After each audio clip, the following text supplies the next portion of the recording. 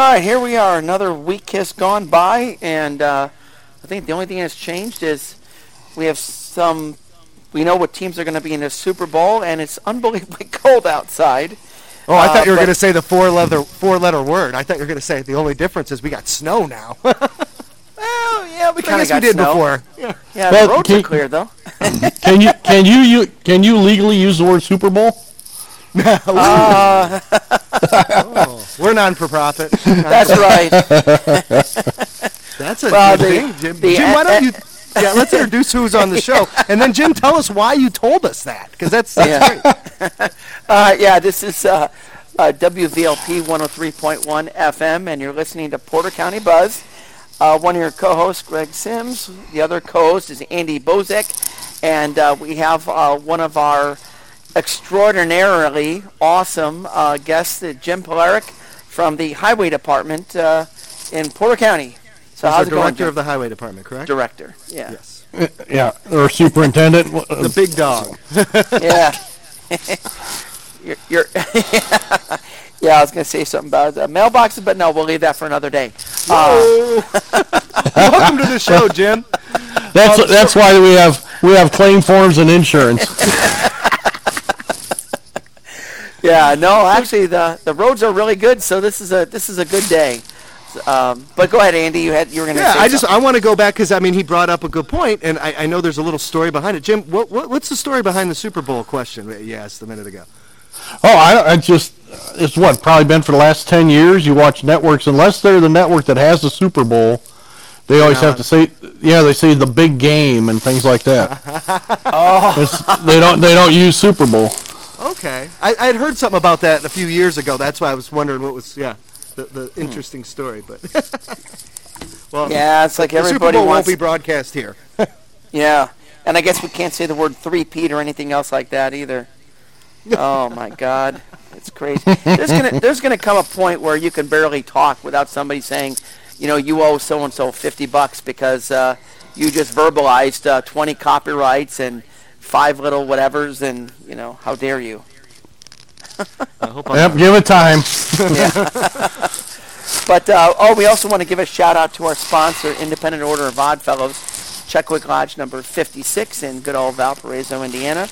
And, we thank them as well. But anyways, yeah. So, Jim, what exactly does the Highway Department do for Porter County?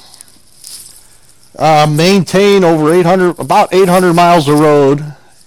And included in that is about 200 subdivisions. And we maintain everything from pretty much everything within the right-of-way of the road, and most right-of-ways go anywhere from 40 feet to 60 or 80 feet, depending on the road. So that's the ditches and, signs and all that. Well, so to clarify a little bit, you handle all county roads. So city roads, things in the town of Burns Harbor, in the city of Valpo, in the town of Couts, those are not county roads, so they're not under your jurisdiction. It's anything that's in an unincorporated county, correct? Correct. With obviously state highways, the state handles those. So like your US 30 and State Road 49 and State Road 2 are handled by the state. Okay. Just so we know if people are listening in right now to make angry phone calls, I don't want you getting them if they're in Chesterton. Yeah, correct. So they could call Dan Moy up there and talk with him. Are you giving a cell number? Yeah. Oh my gosh, yeah. Now besides, go ahead. Go ahead, Greg. No, go ahead. No, I was just impressed with 200 subdivisions. That's all I was gonna say. That's crazy. Yeah, I think it's actually like 210. Okay, so now let's say a subdivision goes up. At what point do you guys get notified that now you have to start providing plowing services to them?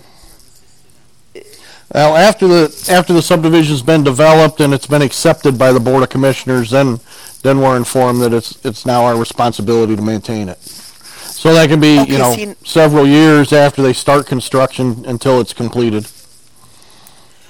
So, okay, now I didn't know this. So when a subdivision is completed, then it's up to the developer of the subdivision to go in front of the commissioners and tell them we officially hand our streets over to the county? Well, it's handled through the planning commission, up in the stormwater and department up there, and then they will take it to the commissioners for acceptance, and then.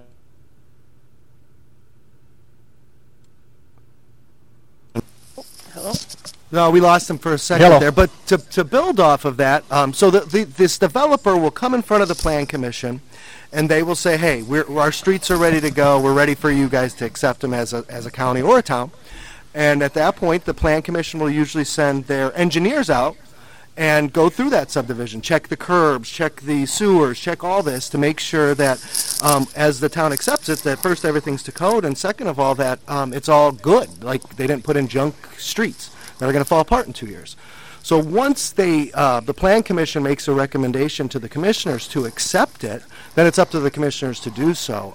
And at that point, they can wheel and deal with the builder, or they can also, you got to remember the other thing that these builders or these developers are doing is they're having to take out bonds. So they might have to take out $1 million bond for all the roads in the subdivision. Well, that money is held up until, well, not $1 million, but whatever they paid for the bond is held up until the commissioners accept the roads. And at that time, then it's our problem. So if the commissioners accept bad streets, then guess whose problem it is? It's Jim Polarek's problem to fix it. Yeah. Well, that's obviously, luckily it's not a practice anymore. Now, we actually walk through with them, and then we'll do some inspections on our own also, and give recommendations back. If we find some issues that need fixed, then they'll fix them before we accept it. But then, decades ago, they did not do it that way, and we're suffering the wrath of that now by dealing with subdivisions that are only 20 years old and falling apart. So. Well, and literally falling apart. I mean, one of them, as because of bad sewer infrastructure or water infrastructure, I don't know which it was. Oh, yeah. The road collapsed, correct, Jim? Yeah, that up in Jackson Township, right. The developer put in the, plastic pipe for the storm drains and didn't backfill it properly, and all those pipes started cracking and collapsing. Yeah, and a car fell into one of these sinkholes, which was pretty terrifying from the pictures. Correct. Yeah, that's wild stuff. Yeah, so now besides roads and stuff, what else does the highway department do for the county? Well, a lot of the things we do in the summertime is we'll clean ditches, replace culverts, trim trees along the side of the road. That's one of the big things we got is playing catch up on years of overgrown trees, especially up there in Andy's neighborhood. So it's to the point where we got the bucket truck that goes around trimming trees, and unless it's snowing, it's pretty much on the road cutting trees. Oh wow! So they're cutting trees now then, even? Probably this week we will be. Just depends on, obviously if it's safe enough for our guys to be out there, we can't have them out on icy roads or anything, cutting brush and dragging things. But as long as it's safe, a couple weeks ago we were out cutting trees. So. Wow. I have a question about your department name. Why is it the highway department if you don't do any highways? I guess we'd have to ask the state that from decades ago when they called them the highway department. Because even if they're county roads, they still consider them a highway.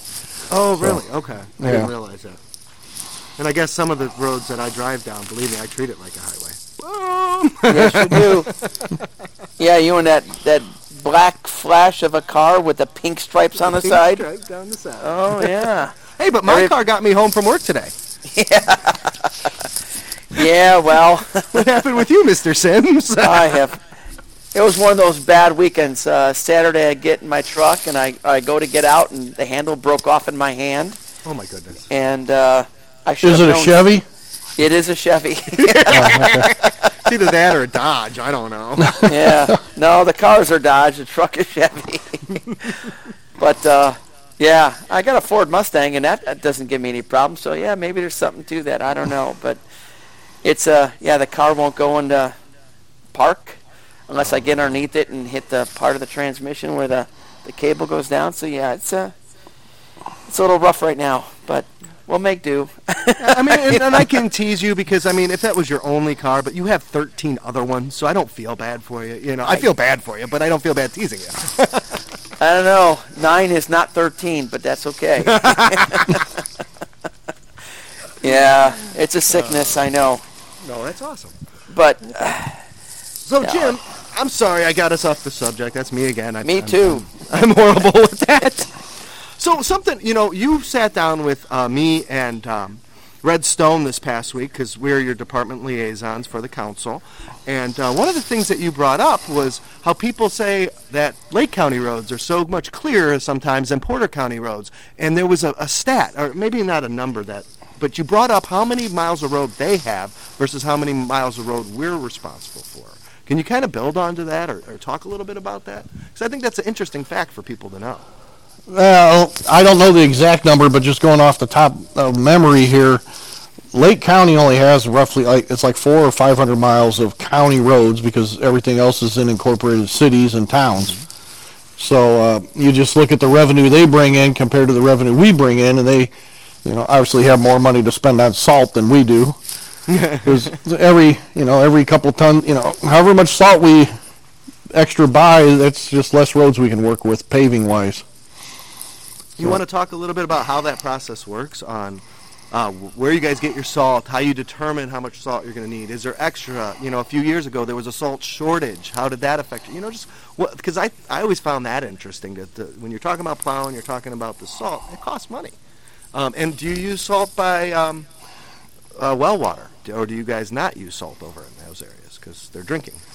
Well, that'd be pretty much all the county, except for some of the subdivisions that have city or municipal water, but pretty much everybody else has wells.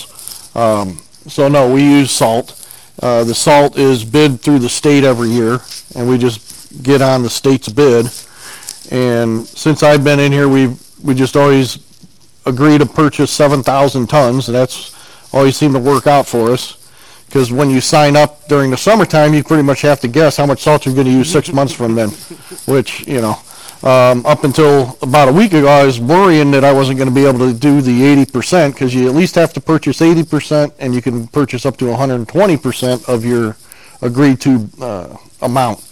So, we at least have to purchase, I think it's 5,800 tons. And I was worried that we were going to have to figure out some way to store that 5,800 tons over the summer that we were bound to buy. But we went through a lot of salt here in the last week and a half. So, where do you guys store your salt? Is there 2 locations or more than 2? Because we have 2 highway departments, correct? We have the one that's on State Route 2 and the one up here in North County? Yep, and then we have one in Hebron. Oh, there's one in Hebron, too. Okay. On Highway 8, yeah. And then there's also a smaller garage up there in South Haven on 700 North, but there is no salt dome on that property there. There's not enough room for it. So we have salt domes at 3 of the spots. We have one at Chesterton, and then Valpo, and then down in Hebron has a salt dome. Those would be pretty interesting to see. Are they full? Are they pretty full inside, or is it not reached the ceiling? Because, it looks like a dome you'd fill from the top, but I know it's not when you fill from the top. The trucks actually drive in, correct? Yeah, the truck's dumping in front, and then we take a payloader and push it in there and pile it all up inside there. So you're pretty much just keeping the water and snow off this salt throughout the summer? Correct. Oh, interesting. So what are your, when you guys do all these plowing, how many trucks are you guys, how many trucks are out at one time, and how many drivers do you have? Because I know there's shifts and DOT laws and everything about how much they can drive. So how does all that work, and how do you guys figure out who's going to do what? Well, in the wintertime right now, we run around the clock 5 days a week. So we have 2 guys on that work 2:30 to 10:30, or 2:30 to 11, whatever the 8 hours is. And then we've got 2 guys that work midnights, and then the remainder work the day turn. As far as how many trucks we have, if it's a snow event, we will have roughly 35 trucks on the road. That includes the pickup trucks and the big trucks and everything, because like the foreman and myself, I even plow snow when it snows with my pickup truck. So. Oh, wow. And are you guys doing subdivisions, or are you guys actually doing roads with pickup trucks? Mainly the subdivisions, but if we're going from one point to the next and we see a snow drift on the road, we'll drop our plow and push it off with our pickup trucks. Well, that sounds like a fun job. I'm not going to lie. Not doing it for 12 hours a day, but... Yeah. Well, the first time it snows, everybody's gun-ho. It's like, whoo-hoo, snow. And then after about 4 or 5 days in a row like we just got done here, it's like finally, I get to sleep in. Yeah, you get to watch some football for a change. Yeah, yesterday, the guys got to actually. We went out. Well, we had the ice hit bad yesterday morning, so I got the call from the midnight shift about 3 a.m. that it had rained and everything was ice. So I called the guys in. They all got in there about 4. So every truck we had that could carry salt was out on the road spreading salt yesterday for, depending on the route, anywhere from 3 to 5 hours.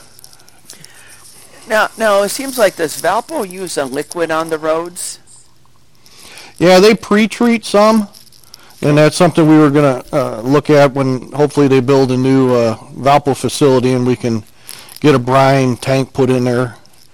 Because what we want is a wash bay where we can wash all our trucks. Because right now, one of our biggest problems we have is corrosion, because we have no way to really wash the trucks good after we get done spreading salt.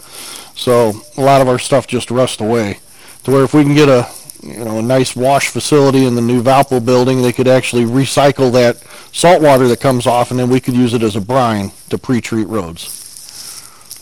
Well, that's interesting. I didn't know that was even an option, that they use the salt water that washes away. That makes a lot of sense. And when you're talking about a new facility, you're talking about a new highway department, because the facility that you guys are currently in on Route 2 is embarrassing. It's falling apart. It's ugly. It's not a county building. I mean, that came from me, not from you. Yeah, well, and they don't have there's no wash bay there for the trucks. Yeah. Mm-hmm. But they have a deer. Don't they have a deer? Oh no, that's EMA that could fire up the deer. The deer. No, we have a deer cook. We got a deer that's cooker. You. That's you. That's got the deer cooker. It's on its last leg, but we hopefully. When we come in front of you here at the end of the month with our additional, part of it's going to be for a new deer cooker. I was actually on the phone with recycling the other day, and I'm talking to the head of recycling, and I mentioned that to her, and she goes, "Oh, really? Does the EPA know about that?" I go, "Wait, this conversation never happened. We're going to pretend like this call didn't happen." I was like, I was really excited to go see that thing. Well, no, it's specially made for that. It's got afterburners and all that kind of stuff, so keeps the fumes down. So, and that's where you're at, Jim. You guys are the main office. If somebody needed to come see you guys not face to face, but to come meet with you guys, it would be at the Valparaiso terminal, correct? Is that where you guys operate out of? Yeah, correct. On Highway 2, just south of Valpo, down by the new roundabout on Highway 2. Oh yeah, I forgot you got a new roundabout over there. Mm-hmm. Yeah, they're right down the street too from the EMA. I know. I thought you were going to say the Stones, Greg. I thought you were going to bring up the Stones again. No, that would only be you. Oh my God. But what other? So besides plowing and the culverts and the trees, what else does Highway Department do? Pick up dead deer. Okay. So explain how that works. All right. So there's somebody's driving down the road and there's a deer laying there. What do they do? They want to call somebody. Who do they call first, or in general? Yeah, as long as it's within that right of way, like how I spoke earlier, that we have so many feet off the edge of the road that we maintain. Mm-hmm. So if somebody does hit a deer, or there's a deer laying in their front yard or on their property, they can call us at the highway department, and then when we get a chance, we'll send somebody out to pick it up, and then we burn it. Okay, so if it's 2 o'clock in the morning, they need to wait for your operating hours to give you a call, or do they leave a message on the answer? Yeah, we have voicemail. Yep. Okay. Hey, okay. To build off that question, though, Greg, and I've always wondered, and you might know, and Jim might know, or neither one of you might know, what happens if you hit a deer and it's suffering and pain? I mean, at that point, who do you call to put it down if it's 2 a.m.? Or what do you do? I've never been in that situation. Or do you just drive away? Yeah, the sheriff will come out and... Oh, they will? Yeah. The sheriff will send somebody out, and they'll call it, they dispatch it, they call it. So. Okay. Sorry, I don't mean to get dark and dreary, but... No, but that's a good... Well, but then that would mean somebody, instead of calling the highway department, they have to call the sheriff's department on that one if it's alive. Yeah. Because the highway department's not going to mess with a live deer. Well, Jim Polarek is a hunter. He might. He asks questions. What size is the rack before I come out? Usually when those deer get hit, there's not much you want to be eating at. They get a little bruised up. So. That's true. Oh, okay, yeah, and that's okay. But now, do they just call the sheriff's department though the local I've never done this. Is there's a non-emergency sheriff's department number? I imagine. Correct. Okay. And they just tell them there's a injured deer on the side of the road, and then the sheriff will come out and put it down, and then the sheriff will contact us to come pick it up. So. Okay. That's interesting, though. And I do know the one thing too that you guys have always done for us as well is when we clean a road, and we put the bags of garbage out there, you guys help pick that up too for us. So that's always if people ever wondered, when people that have the cleaning the road programs, that the highway department is also a part of that as well. The recycling department sets up which road that you want to clean, and the highway department puts up the sign signifying which road or what part of the road is to which group. And then when they go out, once, twice a year, whatever, to clean up the roads, then the highway department helps clean up the bags and stuff. So that's another thing that you guys do that I don't think people realize. Yeah, if anybody that doesn't adopt a highway, they can go out there and clean it up on a weekend, and then they just call us Monday morning, and as soon as I get a chance, we send somebody out, and they'll pick up the bags off the side of the road. Yeah. And I just keep waiting for Andy's name to get put up as he's cleaning a road, but I don't know.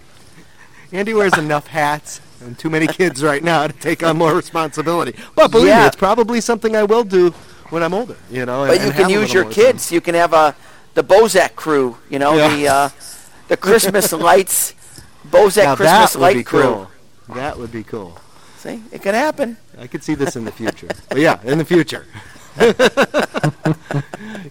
the thing. And as you guys know, I mean, the most important thing to me at this time is time, and spending time with the family, and you try to balance all that. So I mean, yeah, I can sign up to do more. Don't get me wrong, but I'm not doing that right now, Greg. Well, you got to build those pickleball courts for the county first at Sunset Hill Park. Didn't they move on? Aren't they in Chesterton now? Because I know we built those new pickleball courts in Chesterton. Well, no, but I don't know if Jim knows this, but Andy Andy Bozak is sponsoring 2 pickleball courts at the Sunset Hill. So we're just waiting for the spring to come by and level them out and get the cement poured, and he's going to do all that. So we thank you, Andy. Yeah, you'll have to educate me. I've never heard of I've heard of pickleball, but I don't have the slightest idea what it is. So. Oh, think of it like playing tennis on a much smaller court. I think you can fit with 4 of the paddles. courts in a tennis court. 4 pickleball courts in a tennis court, I think. It's possible. They're pretty small. Yeah. So, when you build them and dedicate them, let us know. I hate you, Greg. First you signed me up to take out a road. Now I'm building 2 pickleball courts. Yeah. Well, you know what? When you need something done, you call the busy people because they make sure they get it done. So there you go. That's how we end up with more hats, and I think Jim Polarek knows it too, because he's worn lots of hats in the county. And speaking of, Jim, you have served as a council member before, correct? You were where we and Greg sit now and have these headaches. You've had these headaches already. Yeah, I had those headaches. Yeah. How long were you on the council for? 4 years. Okay. When was that? Oh, now you're going to test my memory. Before my time. I'll tell you. Yeah. 12 years ago? Okay. 12 or 16 years ago, something like that. Wow, that's crazy. And that was before you worked for the county, right? Because could you be working for the county and be a county councilman as well? I guess not anymore, no. They used to be that way, but then I think it was probably 15, 20 years ago the state changed the law to where you cannot be an employee of the county and be on the council or a commissioner. So.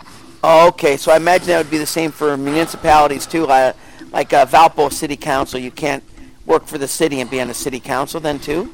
Correct. Yeah, you cannot be a fireman or a policeman and then also be on the city council. I think it applies to school boards, so you can't be a teacher and on the school board. Okay. Which I thought was really interesting because we had that problem here in Chesterton. We had a volunteer fire department, and one of the volunteer firemen won the election. Well, he had to step off the fire department. And it was like, well, this isn't a paid position. Why does he have to step up? Where's the conflict of interest here? But yeah, I think they actually did change that or adjusted the law for volunteer firemen because, a lot of volunteer firemen also serve on township boards or whatever, and I think they realized that it was not really a conflict because they're not drawing a paycheck from it. So. Yeah. Right. Well, Mr. Sims, we are 25 minutes in. If you'd like to do a station identifier. This is WVLP 103.1 FM, and you're listening to Porter County Buzz, and we're sponsored by the Independent Order of Odd Fellows, Checkwick Lodge number 56 in good old downtown Valparaiso, Indiana. And the other thing, too, is if you have a question for us or one of our guests, or you just want to, make some kind of a statement of some sort, you can always get us at pcbuzz103@yahoo.com, and we'll be happy to answer your emails and go from there. But otherwise, yeah, we appreciate you guys being listening to us. We're talking to Jim Polarek, who is the director of the Porter County Highway Department, and he corrected me earlier. He's the superintendent. Oh my goodness! Super Nintendo. Okay. From The Simpsons. I'm sorry, it's from The Simpsons. Well, there is that movie Super Mario Brothers coming out, so maybe it's a little bit of that too. Yeah. So, something I wanted to let the listeners know personally is if you're looking for updates on the road conditions of Porter County, obviously you go on Facebook and you'll see your friends, everybody and their brother talking about them.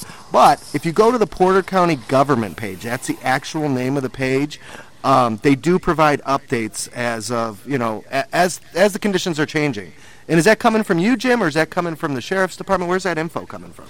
Well, that comes from the Highway Department. Oh, cool. Yeah, we speak with the gentleman that handles that for the county, and then we give him updates as it goes along, whenever a snow event or weather event happens. And they not only tell what they're doing, but they give an explanation about behind it, and that kind of reminds me of last year. It was really, really windy out. It was snowing, and I remember seeing one of the businesses post, the Porter County Highway Department just pulled all their plow trucks off the road. And I'm thinking, that doesn't sound like us.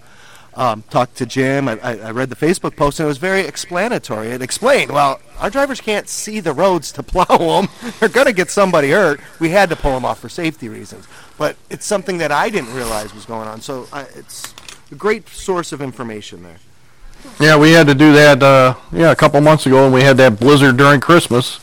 Yeah. The north part of the county where the wind wasn't blowing so bad, the guys could stay out, but then once you got south of Division Road where it's wide open, we could only see, 20, 30 yards in front of the trucks.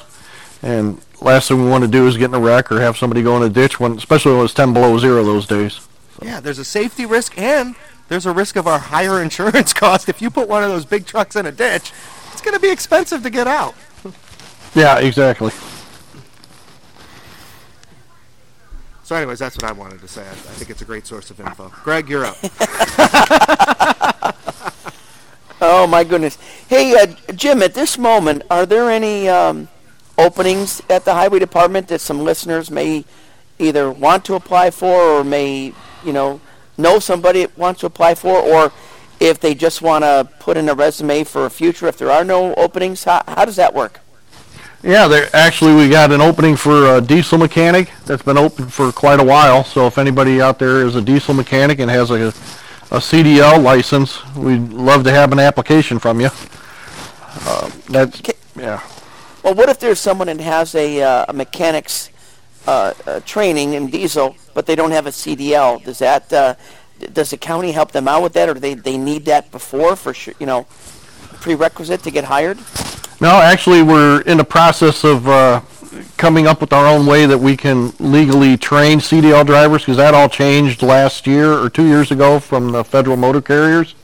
And Purdue, through their LTAP program, is coming up with the online training, so that's free to the government agencies, so we can have them do the online training, and then Purdue will also handle training one of our current drivers to be a federal motor carrier's licensed instructor, to where they can do the training and everything, and then all you have to do once you've completed the training through the highway department is send them up for the behind the wheel test.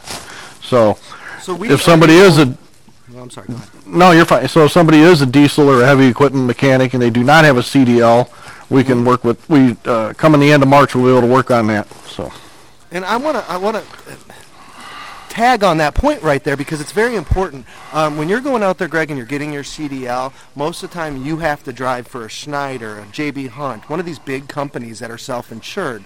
Because what happens is a lot of times insurance companies for these small trucking companies do not want to insure the driver that's 21 years old with no experience because even if he's driven in the military for the last 4 years, doesn't matter. They just don't see it that same way. So what Jim's talking about would allow somebody to work for us for a few years, 'cause I'm sure there'll be some kind of contract because there'll be costs involved of us training them. But then they've got that CDL experience. Now they have a CDL and driving experience, which makes them a lot more valuable in the market. How much is that? If someone went to a CDL school, is there a pretty good cost to that? Last time I checked, it was between $4,000 and $5,000. Wow. Now, a lot of these companies will do it for free. The JB Hunts, the CR Englands, they'll train you for free, but you're signing a 2-3 year contract with them. That once you get your CDL, you're stuck driving for them for 2-3 years because they want to get their investment back. Right. So that's what Jim's talking about. This program, I mean, that's really, really cool for somebody getting into the business because you don't have to drive for one of these big boys. Right, and we obviously, like you said, we'll have some kind of contract for however many years we figured, and hopefully they stick around until they retire. That's a government job. Who wants to leave a government job? Yeah. And then the mechanic would actually work in your facility off of Route 2, correct? In one of your bays there? Right now, the opening is for the mechanics up in Chesterton, but once you guys approve building a new building, then our goal is to have all the mechanics in the one centralized repair facility. Oh, okay. Right now, what we're doing is we're furnishing 3 separate repair shops for our fleet of trucks. So obviously there's efficient. Correct, Yeah. and it's been like that way for 50 years, or as far as I can tell. So that's one of the plans, is to have a centralized maintenance facility. So are we going to need that many mechanics if we move to one central facility?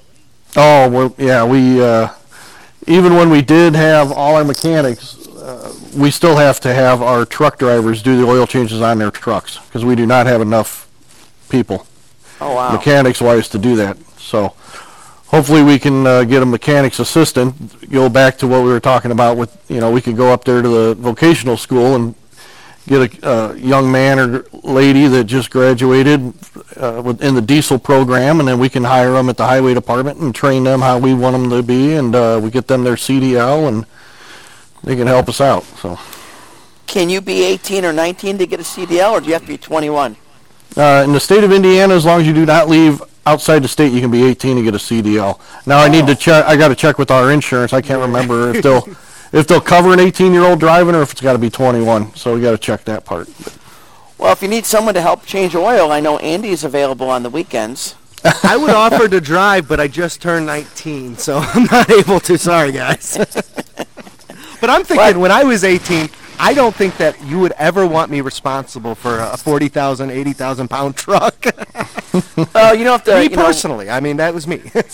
They'll just pull it in the bay and you go in the pit and just change the oil. You can do that. See, we got you. See, Jim, we solved your oil changing problem. I can't work for the county as a council member. So oh, you're not working. It's all free. you're doing that pro bono. Yeah, that's you're an indentured servant then. Whoa, Jim, why are you jumping on this train? What the heck? I thought we were friends.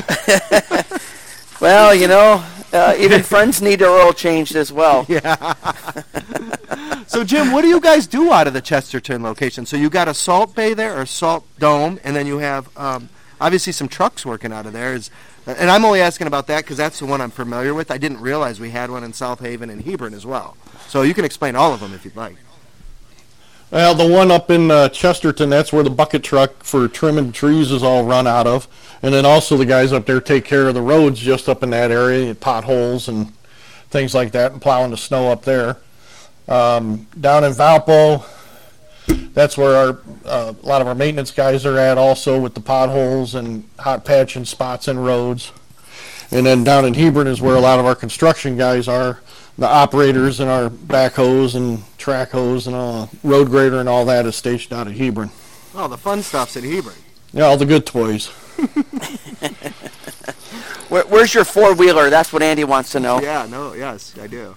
We don't have one of those. Or the jet ski. I want to know where the jet ski is. And your snowmobiles. Yeah. I think the sheriff's got the I don't know if sheriff's got snowmobiles or that's just DNR has snowmobiles. Oh man.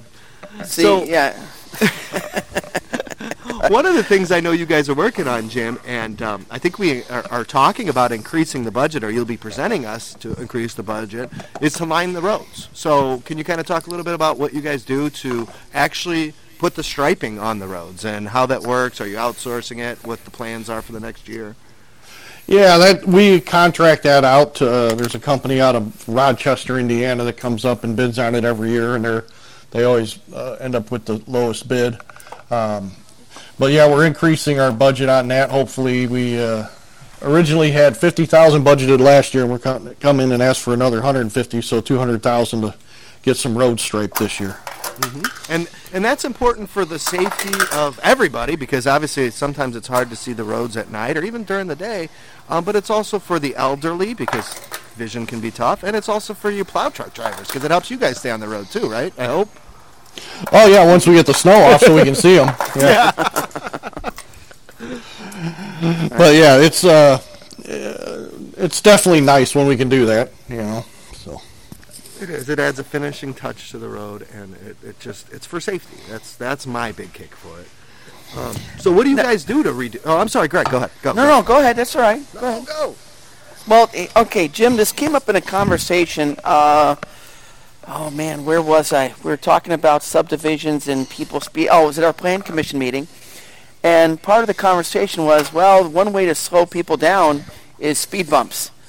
And then what quickly came up is, no, the highway department does not appreciate those because it really messes with the plows, and it's hard to plow when you got speed bumps. yeah, it's a very expensive repair when that happens.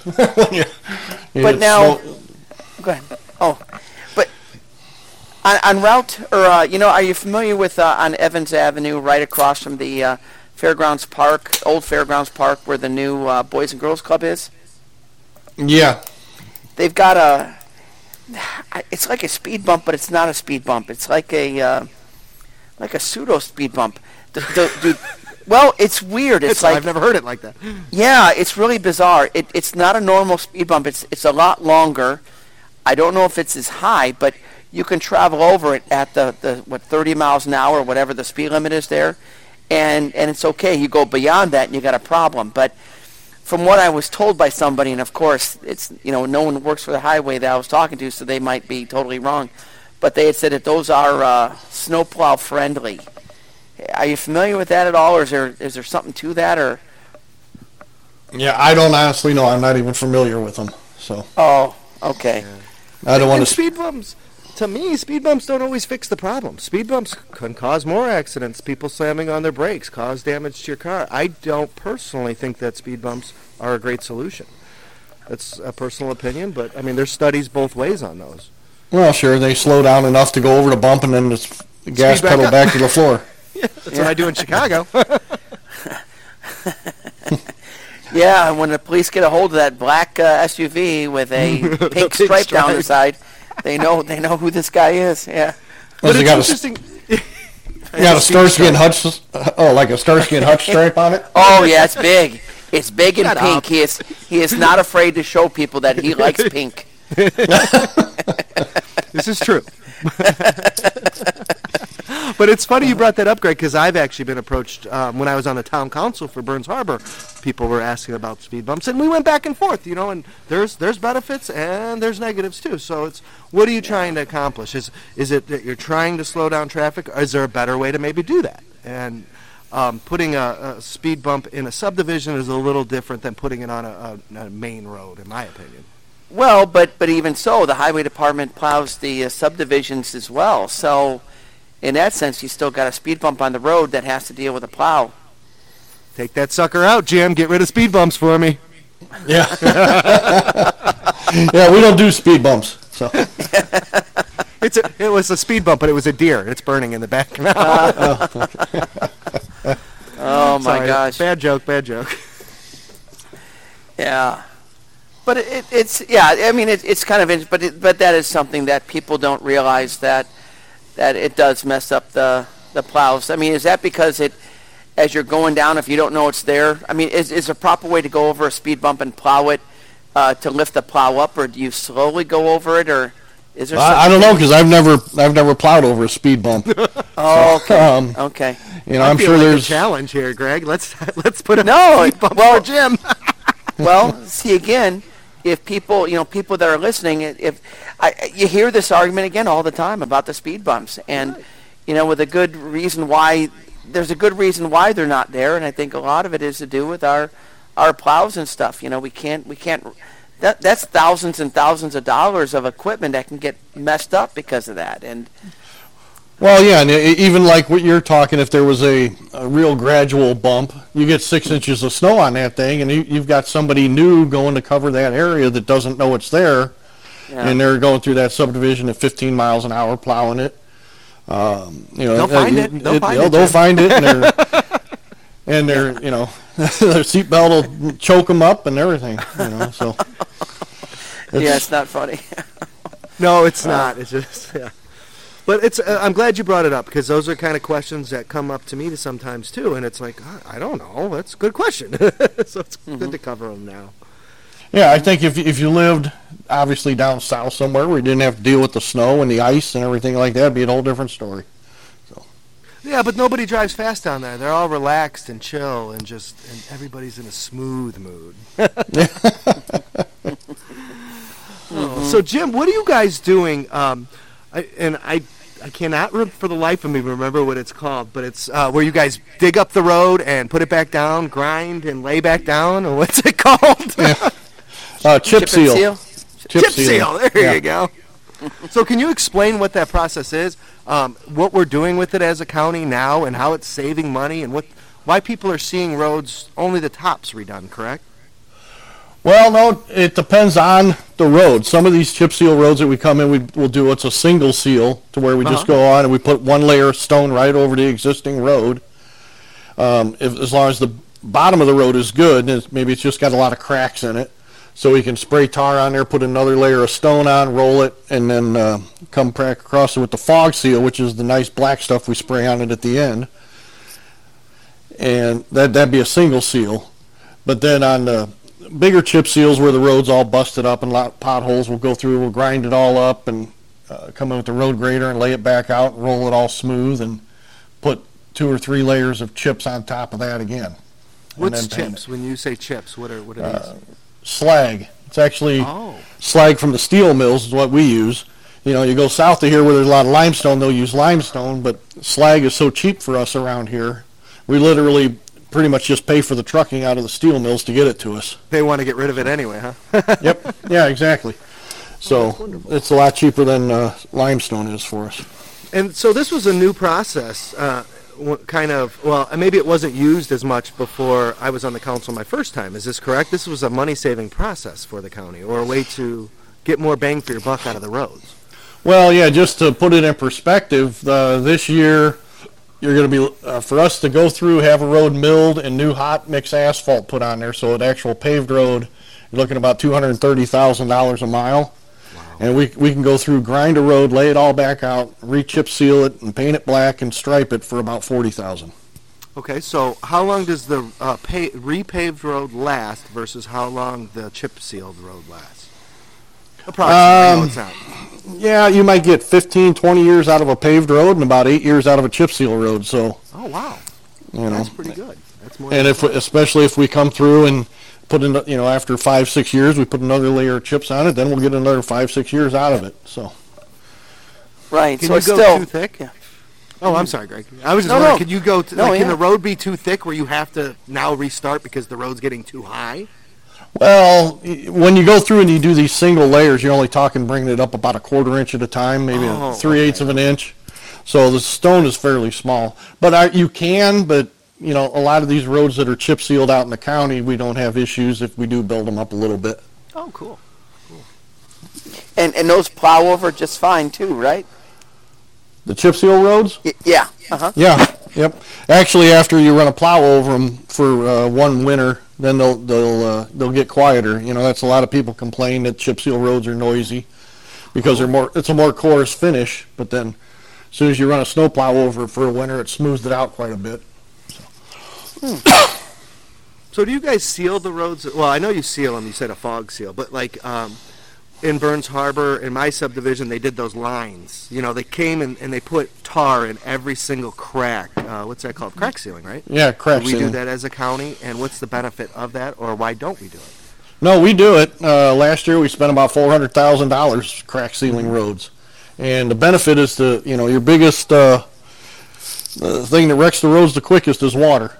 So if you can get those cracks sealed up and keep the water from getting underneath the road, that's what's going to make your road last the longest. Oh, because then you're not getting the expansion, contraction, and pushing it in and out. Correct. You're not getting the freeze and thaw of frost and everything underneath the road, or between the layers of asphalt. So. Ooh, you talked about frost. What the heck is a frost law? I know these questions, by the way. I sound dumb. I know these answers. I'm asking for the listener's purpose. Right. But what's a frost law, and when does it go into effect, and how do people know about it? Hopefully we don't have to put it in effect this year. It's been, it started off cold, then it warmed back up, so what frost was in the ground is gone now. But what happens is the roads freeze, and then underneath the roads, as it starts thawing out from the top down, if you go out in your yard, you'll notice that you poke something in the ground, and you get down 2-3 inches, and all of a sudden it's like you hit rocks. And that's the frost. That's the frost in the ground. Well, it does the same thing under the road. So what happens is that the top 6-8 inches of dirt under the road will thaw, but then the other foot or two is still frozen, so it gets all mushy and soft, and that's why it's hard on roads. So a frost law is telling drivers with heavy trucks that they can't go over. That you're putting a weight limit on that road temporarily, correct?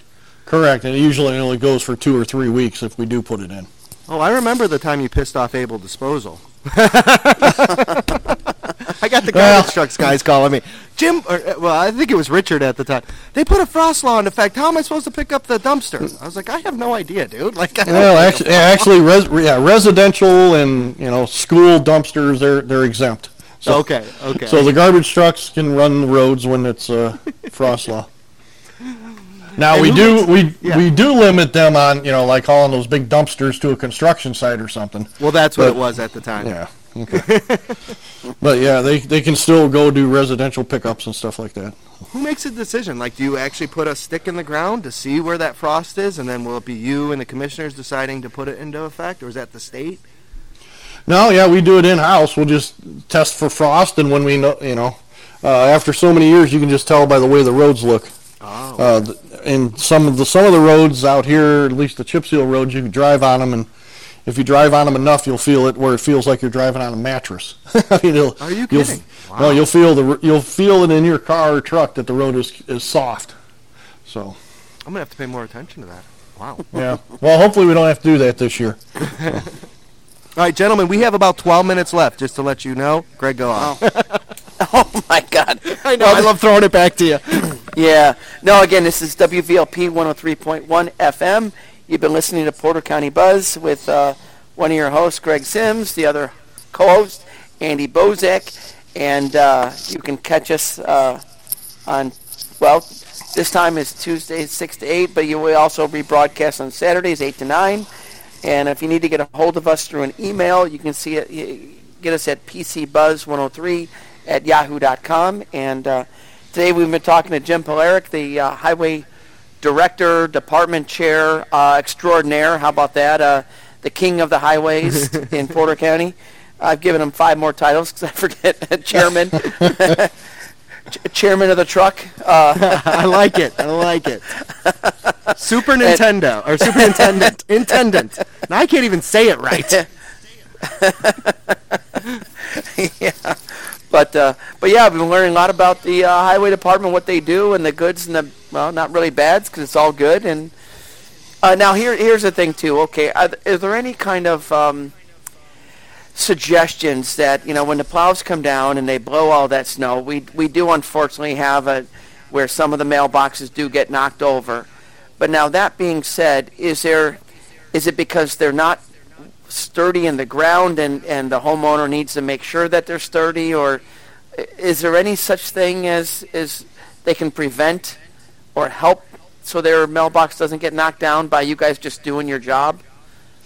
One thing is if they just move them back off the road a little bit, and if they put a gravel approach up to their mailbox, so the mailbox is not right on the edge of the road, because it's the snow that takes them down.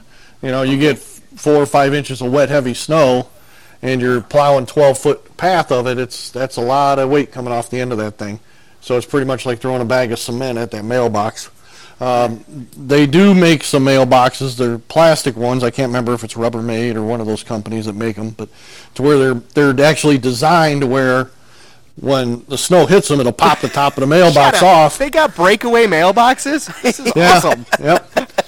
Yeah, they're those big plastic ones, the tan-colored ones. The Fisher-Price ones? I know which one you're talking about. Yep. Yeah. The top will pop off of them, so all they got to do is walk out there, pick it up, snap it back on. Okay. I bet you wish they were all like that. Yeah, that'd be nice. So. But, it happens, and there's nothing you can do about it. What's the process if it does happen? How do they contact you? Is there a complaint website or an issues website? Yeah, if they go to the county's website, and then under the highway page, there's a mailbox claim form. They can just print that off, send a picture of the mailbox in along with the receipt for replacement, and then we send it to the insurance company. We hit that many where we have a complaint form just for that? Oh, yeah. Yep. Love it. But now, isn't there's a limit, though, right? I mean, there's only... I thought there was, that there's only... once the money is gone, it's gone. So it's possible that some people do get a mailbox whacked, and they go through the process, and they may not get their claim through, or was that a rumor, or is there truth? No, that's how it used to be years and years ago, but now we just turn them all into the insurance company, and they handle it. So. Oh, okay. That sounds good. Because every once in a while, now, I shouldn't have said that, because I usually get a phone call or two, and I've gotten none this year, so you guys must be doing something really well that some boxes aren't getting knocked down, I guess. Well, we haven't had any real major snows. We had that snow, thank Christmas, but there wasn't a lot of snow. It was just real cold and windy. Mm-hmm.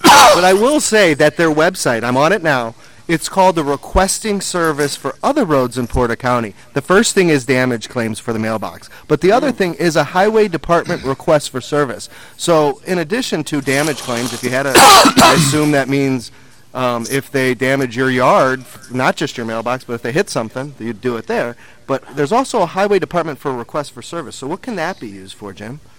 Pretty much anything. We try and keep up on things, but if they know there's a pothole somewhere, they can go online, fill out the form, and then it gets emailed. It gets directly sent to me, and the office manager, she gets a copy of it. So as soon as we get it, then we can send somebody out. Or if they know there's an intersection where they can't see around the corner very good, and we need to cut the brush back, they let us know. And so pretty much anything that we cover, dead deer. Yeah. It says missing traffic signs, plowing or salting. So if they're missing an area in your subdivision, you could bug them here. So that's cool. I wanted to bring that up because I thought that was pretty cool. Yeah. That's sounds like you're trying to do whatever you can to make sure that the roads are safe and that the county thoroughfares are done. To where again there's no deer laying around or tree kind of interfering with stuff, because a lot of it's a safety concern as well, right? You don't want to have a situation where if someone needs an ambulance or police or fire and they can't get to an area because of some obstruction of some sort or a massive pothole. and the other thing too that I want to make sure, Jim, because I know this comes up every once in a while, is we've got some roads in the county that some people don't realize that they're private roads, and the county does not plow or do anything with county roads private roads. Yeah, correct. And it really a couple times a year you'll get a phone call where somebody wants you to fix their road, and then you inform them that it's a private road, and they say, well, I just bought the house and the realtor didn't tell me that. So I want you to fix my driveway, Jim. Yeah. So there are a lot, up north side of Valpo around Flint Lake area. There's a lot of private roads, and out by Lake Eliza, there's a lot of private roads. And also, there's just ones out in the middle of nowhere that'll have 3 or 4 houses down a gravel lane. And yet, while it still may have a county number assigned to it, it's a private road. So. That's interesting. So see now, go ahead, Jim. Yeah, go ahead, Andy. Andy. You, no. Go. Well, when we mention about the private roads, what's interesting is they need to maintain it for police or fire, even the postal routes as well, right? Well, it's be just like you maintaining your driveway, is what it would amount to. As far as post office, I guess it depends if they've got mailboxes down it or if their mailboxes are out on the main county road. But yeah, because the post office can refuse service to an address if the mailbox isn't in the correct location or not accessible. Yeah, that's interesting. Yeah. Huh. So I was going to ask, and we've only got a few minutes left, but Jim, let me ask you. It's a huge snowstorm. Greg lives in the county, so I'll use him as an example. He has an emergency at his house, but there's a bad snowstorm going on, and they need to get police and fire. Do they coordinate? Does 911 call you guys to coordinate a path to help these police and firemen get there? I mean, if it's really bad out, or how does that? Is there any coordination there? Oh yeah, if it's real bad to where there's a big bad blizzard and we've pulled our trucks off the road. In the past, what we have done is we will station plow trucks at volunteer fire departments. Oh wow. Depending on the fire department, if they've got the hospitality, if you want to say that, for our, somewhere where our guys can get in there, get out of the weather, and sleep for the night or whatever, then there's always a truck sitting there waiting for them. The other thing we do is if it's real bad, we do have some drivers that live out further that will take a truck home so they can get a phone call and head straight out from the house if they've got to get a fire truck somewhere or an ambulance or anything like that. No, thank you. I was curious. Sorry. Yeah, no, it sounds like, you guys are really doing everything you can to make sure that not only your drivers are safe, but also the people are safe that need them. That's pretty nice. So I guess, hey, if some people see a fire or one of our trucks sitting at a volunteer fire department, they want to give them some nice cookies, hey, that's, why not? Bring them a home-cooked meal. I'm sure they appreciate it. And Jim, I'm sure something you guys don't hear enough is thank you. I want to thank you from me personally, but from the county as well for all the work that you guys do, the extra time, effort that you guys put into our safety. You're never going to make everybody happy. Somebody's always going to say the roads are crap somewhere. But I'm telling you, from my perspective, you guys are doing a good job, and thank you. Well, we appreciate the support you guys give us on the council, and the support we get out of the commissioners, and it makes a big difference. Yeah, it's good people working with good people and helping each other. That's what makes this county so great. Absolutely. You're right. Yeah. So we're down to 2 minutes, Jim. Is there anything you wanted to say or any shout-outs you wanted to send? Tell your kid hi or anything? Well, my kid's down in Texas right now because he's in the Heavy Equipment Operators Union, and he left for Texas this morning for a week to go training at the big rough operators life. plane. Big machines, warm weather. Oh, rough life. Well, I looked at the weather, and it was like 45 and rain down there. He got screwed. Yeah, exactly. He can always listen to our podcast, too. Yeah, there you go. So, Jim, once we're done, once it airs, next week we'll have it on our podcast, so you can share it with your son if you'd like. So you better say hi to him now. All right, hi, Jim. Hi, Jimmy. Well, thank you for joining us. Greg, do you want to close us out? Yeah, you've been listening to Porter County Buzz, 103.1 FM, and this is, we've been sponsored today by the Independent Order of Oddfellows. We appreciate all that they do for the community. And I'm one of your co-hosts, Greg Sims, the other co-host, Andy Bozek, and we've been listening to Jim Polarek, who is the in charge of our highway departments. I keep changing it every. I give you different titles and different accolades there, but we appreciate you explaining to everybody what you guys do and how important it is, and again, keep up the good work to mimic what Andy had said a few minutes earlier. Yeah. Well, like I said, thank you for your support there in the council. No problem. Well, keep it up, Jim. Easy. Have a great week. Yeah. Thanks for listening, everybody. Sounds good. We'll see you guys next week. Take care.